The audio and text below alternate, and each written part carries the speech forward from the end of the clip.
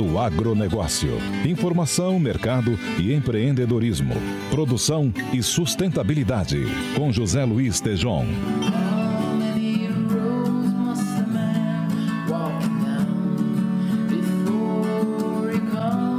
E vamos aqui para mais uma hora do Agronegócio, ouvindo uma música clássica, Bob Dylan, Blowing in the Wind. A resposta, amigo, segue no fluxo dos ventos.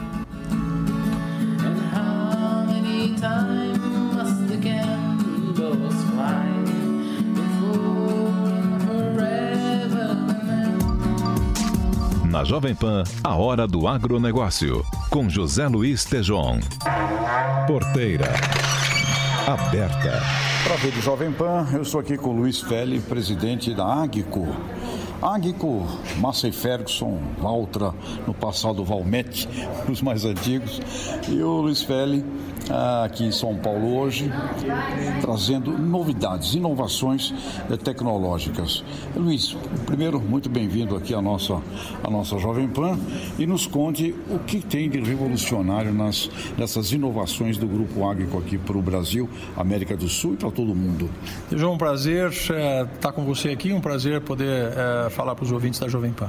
Nós estamos num ciclo muito forte de investimento. Nos últimos 4 anos, nós investimos mais de 300 milhões de dólares no Brasil e fundamentalmente para trazer o que existe mais moderno de tecnologia no mundo Agco para o Brasil, além de um processo muito forte de expansão de nossas fábricas e também de modernização para atender as necessidades do crescimento do mercado brasileiro. Hoje, especificamente, nós estamos anunciando 2 lançamentos. Nós estamos anunciando uma plantadora de grãos que é revolucionária, que tem altíssima tecnologia, ela tem embarcado nela o que existe de mais moderno no mundo em termos de precisão de plantio. Hoje a gente consegue, com essa tecnologia, conseguir precisão na ordem acima de 98%, 99%, o que traz um stand inicial para o produtor, que obviamente vai trazer produtividade. Estamos também lançando aqui, anunciando o lançamento das colhedoras Ideal, classes 7, 8 e 9, mas são máquinas aí, são as maiores máquinas do mercado, com plataformas aí chegando até 50 pés e máquinas inteligentes, que durante o dia de colheita ela vai se autoajustando, autorregulando, através de sensoriamento das condições de colheita e se ajustando, permitindo que o produtor tenha uma maior produtividade e eficiência da colheita e minimizando as perdas durante o processo de colheita. Luiz, o mundo agro, a gente tem sempre falado muito que é campo e é cidade. Essa inovação, essa tecnologia toda, ela traz um desafio de formação de pessoas.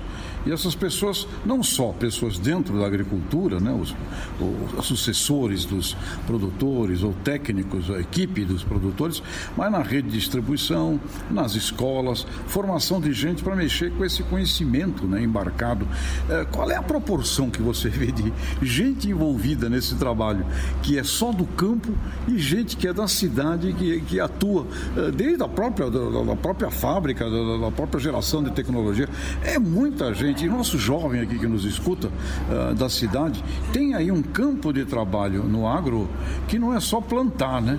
Que é um campo de conhecimento, informatização, tecnologia, diagnóstico. Como você, como presidente deste grupo aqui no Brasil, vê esta oportunidade para a gente trabalhar e atuar numa visão de agro que não é exclusivamente o de estar ali dentro de uma fazenda? Eu acho que a agricultura, o mundo agro, ele tem se transformado dramaticamente. Como eu disse, hoje as máquinas e equipamentos, nossas máquinas e equipamentos, elas estão mais próximas da tecnologia embarcada numa aeronave do que uma tecnologia embarcada num carro de luxo, né? Ou seja, automaticamente isso exige da mão de obra uma qualificação diferenciada, um preparo diferenciado. A vantagem que eu vejo é que hoje a formação das pessoas para trabalhar no mundo agro, ela começa operando um smartphone, né? Porque o smartphone já começa a dar interfaces, muito vai ser visto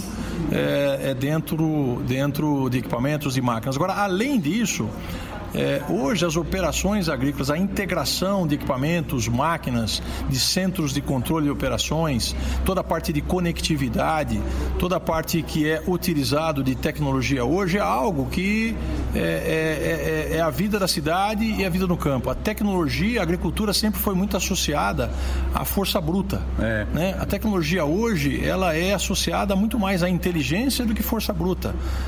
Tudo isso que vem de tecnologia embarcada, toda essa questão de conectividade, integração dos equipamentos, integração dos sistemas de sensoramento de condições atmosféricas, integração de acompanhamento logístico de toda a operação, esse é o futuro da agricultura.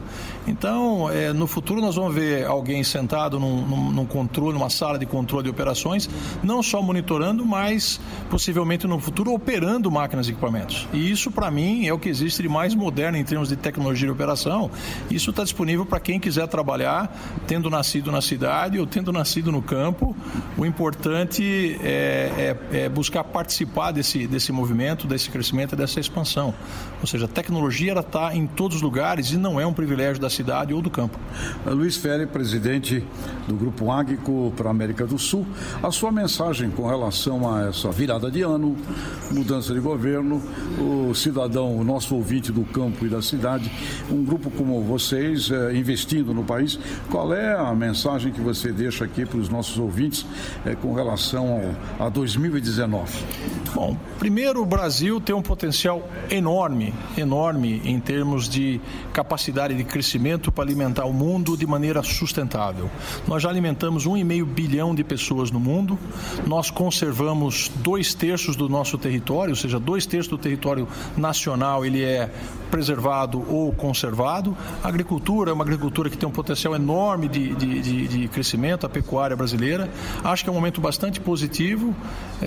Nós temos uma oportunidade nessa questão de China, dessas trade wars no mundo, que pode trazer uma grande oportunidade para o Brasil, pode trazer uma grande oportunidade se o Brasil souber gerenciar muito bem essas relações internacionais. Temos que aproveitar esse momento. Eu sou bastante otimista, nossa empresa é bastante otimista com o Brasil. A gente tem que acreditar no nosso potencial, acreditar no nosso povo e investir como a gente tem feito, e nós vamos ter um 2019 muito mais positivo do que nós tivemos em 2018 e dos últimos anos. A nossa crença é que nós vamos progredir muito no Brasil e o agronegócio brasileiro tem um papel fundamental para isso. E como dizemos aqui na Jovem Pan, vamos partir para cima e que 2019 seja um grande ano. Luiz Ferri, muito obrigado, e a Rede Jovem Pan sempre à vossa disposição.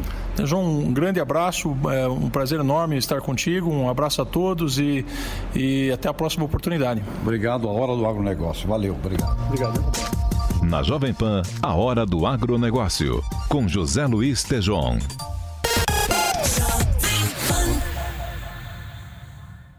Um dos sobreviventes do massacre em Las Vegas, em outubro do ano passado, está entre as vítimas do ataque a um bar na Califórnia ocorrido na última quinta-feira. O atentado do dia 1º de outubro de 2017 deixou 59 pessoas mortas depois que Steven Paddock atirou da janela da suíte do hotel em que estava hospedado. Telemachus Orfanos, de 27 anos, sobreviveu à tragédia mais violenta da história recente dos Estados Unidos, mas nesta quinta-feira perdeu a vida dentro de um bar em Thousand Oaks. O ex-fuzileiro naval Ian David Long invadiu o estabelecimento Borderline Bar and Grill e atirou a queima-roupa em 12 pessoas.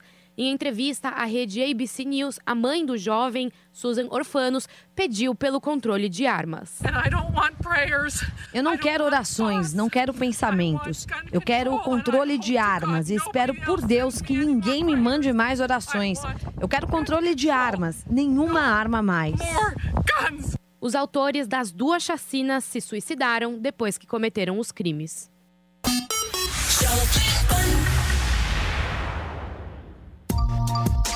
Na Jovem Pan, a Hora do Agronegócio, com José Luiz Tejon. Nos próximos dias, uma frente fria ainda vai seguir atuando próximo à costa da região sudeste e esse sistema ajuda a organizar muita instabilidade entre Rio de Janeiro, Espírito Santo, sul da Bahia, Minas Gerais, Goiás e grande parte do Mato Grosso. Tem previsão de acumulados de chuva bastante elevados, superando 70, podendo alcançar até 100 milímetros em pontos de Goiás. A chuva é forte, com potencial para temporais e também deve inviabilizar o andamento das atividades no campo, como plantio das lavouras, safra de verão, milho e soja. baixa. Nas áreas mais ao sul do país, tempo firme, não tem previsão de chuva na maior parte da região sul, sul do Mato Grosso do Sul e até pontos do interior do estado de São Paulo, até pelo menos o domingo. Tempo firme predominando, favorecendo o andamento das atividades no campo e também a retomada das atividades de colheita das culturas de inverno, assim como o plantio da safra de verão.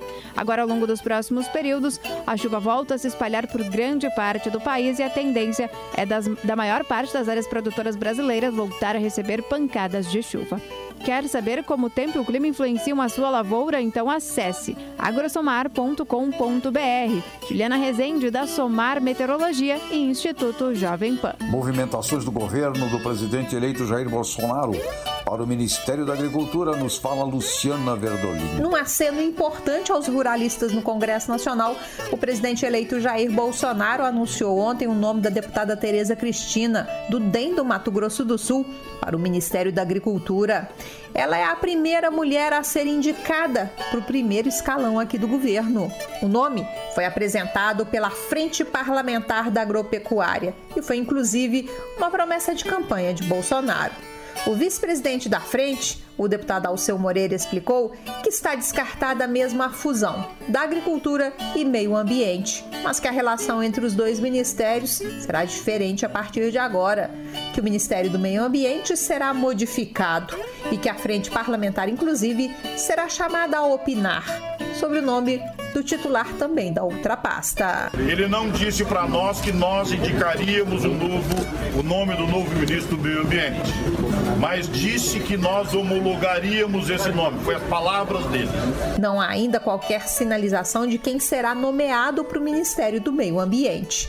O discurso oficial é de que a nomeação e o compromisso de que os ruralistas aprovem também a indicação para o Ministério do Meio Ambiente nada tem a ver com as negociações em torno da reforma da Previdência. O presidente eleito Jair Bolsonaro já prometeu que todos os nomes deverão ser definidos até o fim agora do mês. De Brasília, Luciana Verdolin.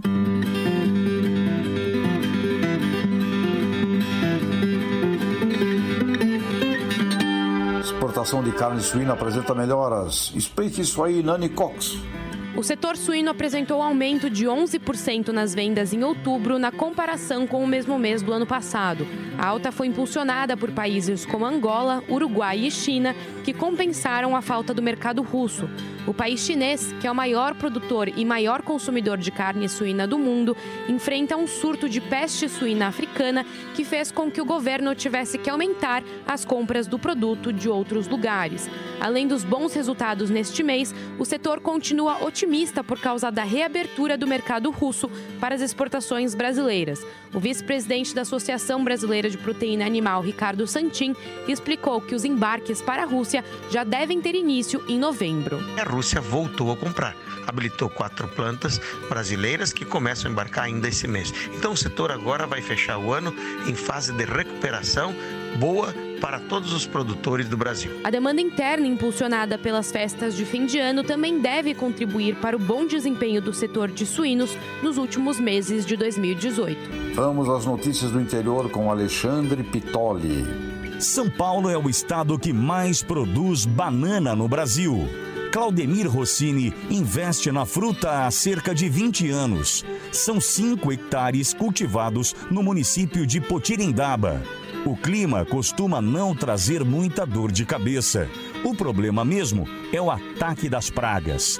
O forte da colheita da banana nanica foi entre os meses de abril e agosto. Daqui em diante, o agricultor espera bastante chuva e calor para que em novembro as plantas comecem a produzir os cachos.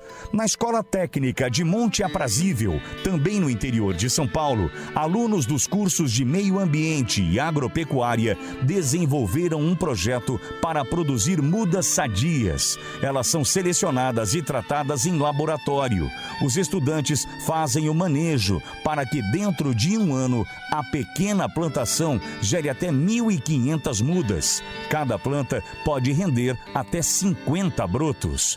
Evitar pragas é a maior preocupação. O professor Antônio Donizete Sônego diz que todo o esforço é para garantir um bananal sem broca ou moleque da bananeira, que podem exterminar a plantação. A iniciativa prevê que todas as mudas geradas sejam distribuídas para os pais dos alunos e também para a comunidade. Assim, a banana pode ganhar mais força na região e, quem sabe, ser até uma fonte de renda para pequenos produtores. Alexandre Pitoli, da Rádio Jovem Pan News Bauru, para a Hora do Agronegócio. Na Jovem Pan, a Hora do Agronegócio, com José Luiz Tejon.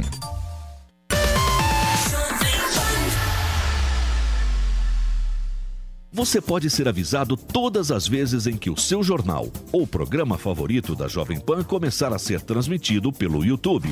É muito fácil. Basta pesquisar pelo canal Jovem Pan News na barra de buscas do YouTube. Entre na página e clique no botão Inscrever-se no canto superior direito. Na sequência, clique no ícone do sininho.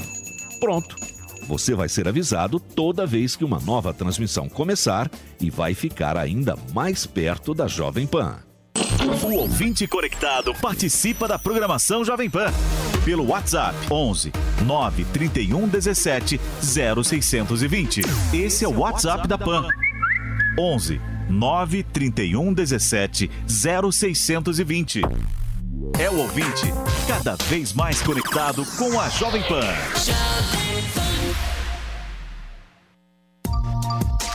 Na Jovem Pan, a Hora do Agronegócio, com José Luiz Tejon. E agora uma entrevista com Vivian Bialski, diretora de comunicação corporativa da Corteva, uma pesquisa sobre as mulheres do agronegócio. Porteira aberta. Mulheres no agronegócio.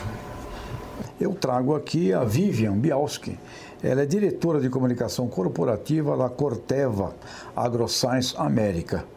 Vivian, seja muito bem-vinda aqui conosco. Muito obrigada, Tejon. Obrigada pelo convite. E a Vivian traz para nós informações de uma pesquisa, uma grande pesquisa que foi realizada com a mulher do campo, com a mulher rural, sobre as suas expectativas, os seus medos, as suas coisas ascensionais. Vivian, nos conte então sobre esta pesquisa que vocês realizaram, pelo que eu sei, uma pesquisa em muitos países, não é? E com também um extrato brasileiro. Nos fale da pesquisa. Claro, com muito prazer, Tejon. Obrigada pela oportunidade. Então, a pesquisa foi realizada, só para contextualizar um pouquinho, no dia 15 de outubro se comemorou o Dia Internacional da Mulher Rural, uma data estabelecida pela ONU em 2008, e nós da Corteva AgriScience decidimos conduzir essa pesquisa sobre mulheres no campo para tirar uma fotografia sobre, como você bem colocou, quais são as condições em que elas se encontram, as aspirações, como elas percebem a questão de desigualdade do gênero no campo. Essa pesquisa, Tejon, foi realizada em 17 países e nós conversamos com aproximadamente 4.200 mulheres no campo. 17 países, incluindo países que estão numa situação socioeconômica bastante diversificada. Então, aqui na América Latina, nós incluímos Brasil, Argentina, México, fora do Brasil, Estados Unidos, Canadá, Quênia, África do Sul, França, Alemanha, China e por aí vai. Então, realmente, países com situações bastante diversificadas, né? E quais foram algumas das conclusões às quais nós chegamos? Tejon, acho que é importante comentar, em primeiro lugar, que nós sempre soubemos que as mulheres têm um orgulho muito grande, sempre foi uma hipótese, né, que a gente sempre teve, que as mulheres rurais sempre expressaram muito orgulho de trabalhar no campo. Só que os dados da pesquisa, eles foram realmente até além do que a gente imaginava. A média de orgulho de mulheres que se sentem orgulhosas em trabalhar no agronegócio, globalmente falando, incluindo os 17 países, é de 90%. E o Brasil está bem alinhado com essa média global, também apresentando 90% de taxa de orgulho. Até a taxa mais baixa dos 17 países foi de 83%, que é uma estatística muito alta, né? Então, que de fato elas se sentem orgulhosas em estar no agronegócio, não existe a menor dúvida. Existia uma outra pergunta no nosso questionário, também em relação ao orgulho, que fala sobre as mulheres que se sentem muito orgulhosas em trabalhar no agronegócio, né? Tem as orgulhosas e as muito orgulhosas. 80% das brasileiras disseram que se sentem muito orgulhosas em fazer parte do agronegócio, versus 70% da média global. Com isso, Tejão, o que a gente conclui? Que a mulher brasileira se sente ainda mais orgulhosa do que a média global. E, Vivian, uma coisa interessante, quando a gente convive lá nesse lugar com mais de 1000, né? Você sente realmente esse orgulho e sentimos, principalmente das líderes mulheres, uma coisa assim de que elas são o máximo, que elas lideram, que elas vão para frente e fazem e acontece. Verdadeiras máquinas, eu chamo aceleradoras da inovação. Agora, a sua pesquisa, a pesquisa da Corteva, no mundo inteiro, você fez um trabalho com muitas mulheres, não só as líderes. Exato. Né? E aí, o que aparece com relação à percepção? Existe uma percepção de discriminação? Existe, Tejão, e deixa eu reforçar um ponto que você acabou de colocar, que é muito importante. A nossa amostragem foi muito diversificada. Nós não incluímos somente as mulheres líderes. A nossa amostragem incluiu também mulheres rurais que trabalham em propriedades de subsistência, que ainda estão com alguma dificuldade em mostrar o valor que elas conseguem agregar ao agronegócio.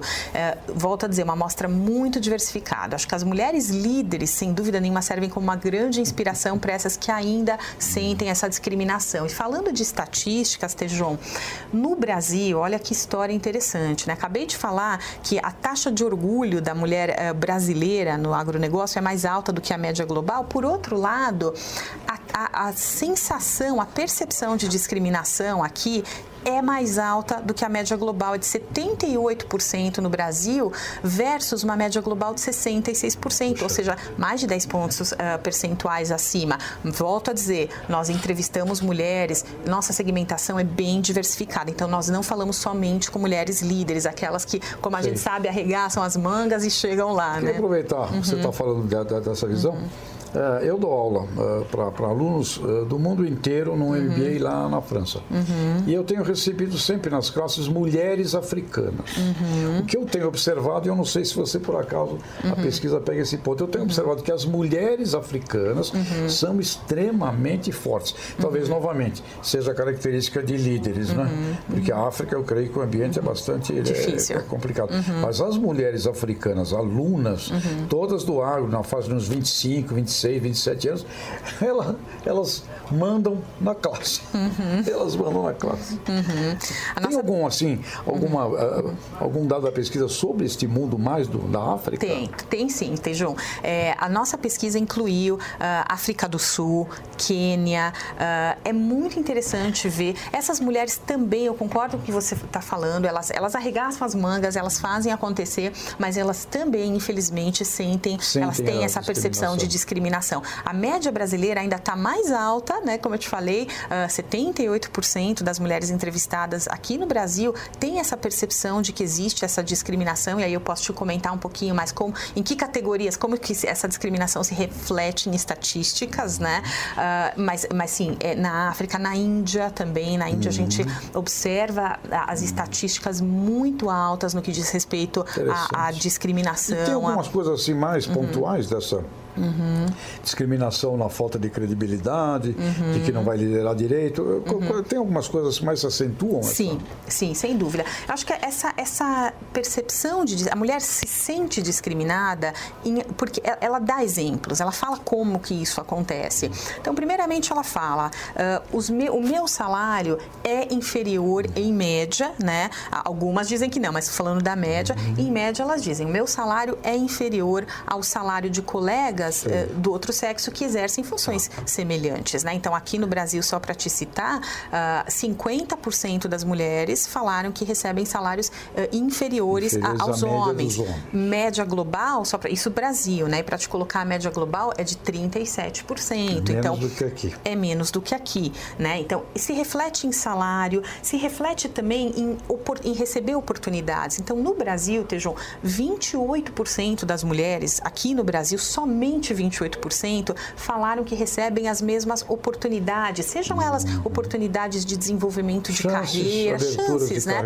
28% apenas falaram que recebem as mesmas oportunidades quando comparadas aos seus colegas do sexo masculino, versus 48% da média global.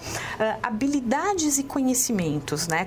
Somente 45% aqui das mulheres no Brasil falaram que as suas habilidades, que os seus conhecimentos são reconhecidos, versus 51% de uma média global. O que me chamou a atenção também, Tejon, foi a questão do empoderamento, né? Ou seja, o quanto as mulheres se sentem empoderadas para tomar decisões em relação à compra de ativos, em relação a como os ativos vão ser, como é que eu vou investir o dinheiro que entra aqui nessa propriedade. Apenas 33% delas falaram que se sentem empoderadas para tomar esse tipo de decisão, versus 56% de uma média global. Você colheu também dicas dessas mulheres de ações que deveriam ser feitas para melhorar este ambiente, eu diria assim. O que elas falam sobre isso? Sim, sem dúvida, Tejon. Nós perguntamos, mas e aí, o que a gente precisa fazer, né? Quais ações devem ser tomadas para fechar um pouco a desigualdade no campo, fechar esse gap, né? Nós fizemos essa pergunta em todos os 17 países entrevistados. O nosso questionário foi exatamente o mesmo para a gente poder comparar maçã com maçã, né? Então, primeira ação que foi colocada como disparadamente de maior relevância diz respeito a treinamento e capacitação técnica. Seja ele treinamento sobre o uso de novas tecnologias, que a gente sabe que isso é uma realidade no campo hoje. Então, treinamento foi disparadamente a ação mais colocada pelas pesquisadas. Educação acadêmica, muitas vezes algumas mulheres colocam, né, comentários de que ou elas não têm tempo para conciliar, né, vida de família com o tempo que elas precisam investir numa educação acadêmica, ou muitas vezes elas não têm o recurso para investir numa educação acadêmica. Voltando a enfatizar que a nossa amostragem foi bem diversificada, nós falamos com mulheres de várias classes sociais no campo. Suporte jurídico é, dentre as 5 ações, a terceira mais votada, mais respondida, digamos assim, mais colocada, expressada por essas mulheres. Suporte jurídico para poder apresentar as situações de discriminação, poder recorrer, pedir ajuda mesmo, né? Apresentar situações que elas sofreram de discriminação no campo. Então, eu preciso de mais suporte jurídico, foi a terceira ação mais apontada. A quarta ação mais apontada pelas mulheres entrevistadas, Tejon, foi, elas dizem o quanto é importante divulgar para o mundo as contribuições, as histórias de sucesso da mulher no campo. Vivian Bialski, diretora de comunicação corporativa da Corteva AgriScience, América. Muito obrigado por ter vindo aqui e parabéns por esse trabalho, por essa pesquisa, por essa iniciativa aí. Vamos sempre aqui com toda a rede Jovem Pan apoiar essas coisas boas do nosso agronegócio. Muito obrigada, Tejon. Prazer estar aqui com você hoje. Conte com a gente. Obrigada. Valeu. Muito obrigada. No agronegócio. A sacada final. Ministra da Agricultura definida, deputada Tereza Cristina pelo DEM do Mato Grosso do Sul, líder da Frente Parlamentar da Agropecuária. Em reunião com o futuro presidente Bolsonaro, este pediu que aumentássemos o agronegócio. E Tereza Cristina disse que precisamos diminuir burocracias. Em São Paulo, futuro governador Dória deferiu Gustavo Junqueira como secretário da Agricultura do Estado. E os nomes vão agradando a maioria do setor. Agora, conversando com um líder cooperativista do café, que reúne pequenos cafeicultores, ele me fez essa conta numa folha de papel. Uma saca de café bom de 60 quilos está valendo R$ 450. Quando torra, perde 20%. Ficam 48 quilos. Para fazer uma xícara boa de café, precisa de 8 gramas de café. Logo, uma saca de café gera 6.000 xícaras. Na Europa, uma xícara boa de café é vendida de 3 a 4 euros. Vamos dizer por R$ 15. Isso vezes 6.000 doses produz R$ 90.000. Então, quanto fica para o produtor rural desse valor final de uma saca de café café que ele produz com riscos, custos e as exigências da sustentabilidade, menos de 1%. Fica com 0,5%. No Brasil, em real, o produtor fica com 1,5%. Dessa forma, aí vai um belo desafio para a nossa ministra, nossos secretários da Agricultura, como melhorar a justa distribuição de riquezas ao longo da cadeia produtiva, como fazer uma justa negociação que dê segurança, estabilidade e remuneração adequada para produtores rurais reinvestirem em tudo, meio ambiente e num alimento originado com muito mais saúde para todos nós. Senhora ministra, senhores secretários, novo governo, boa sorte. Está na hora de um Ministério de Agronegócio e isso envolve reunião e negociação com a ciência, comércio, agroindústria, os serviços e os produtores. A justiça de redistribuição de valor ao longo das cadeias produtivas seria, sim, a grande evolução. Sacada final.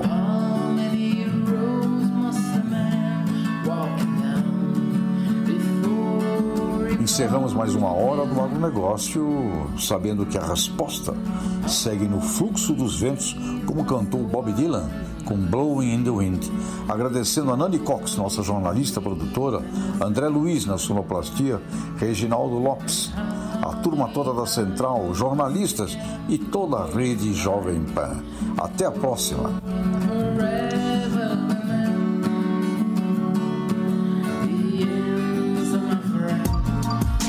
Na Jovem Pan, a hora do agronegócio, com José Luiz Tejon.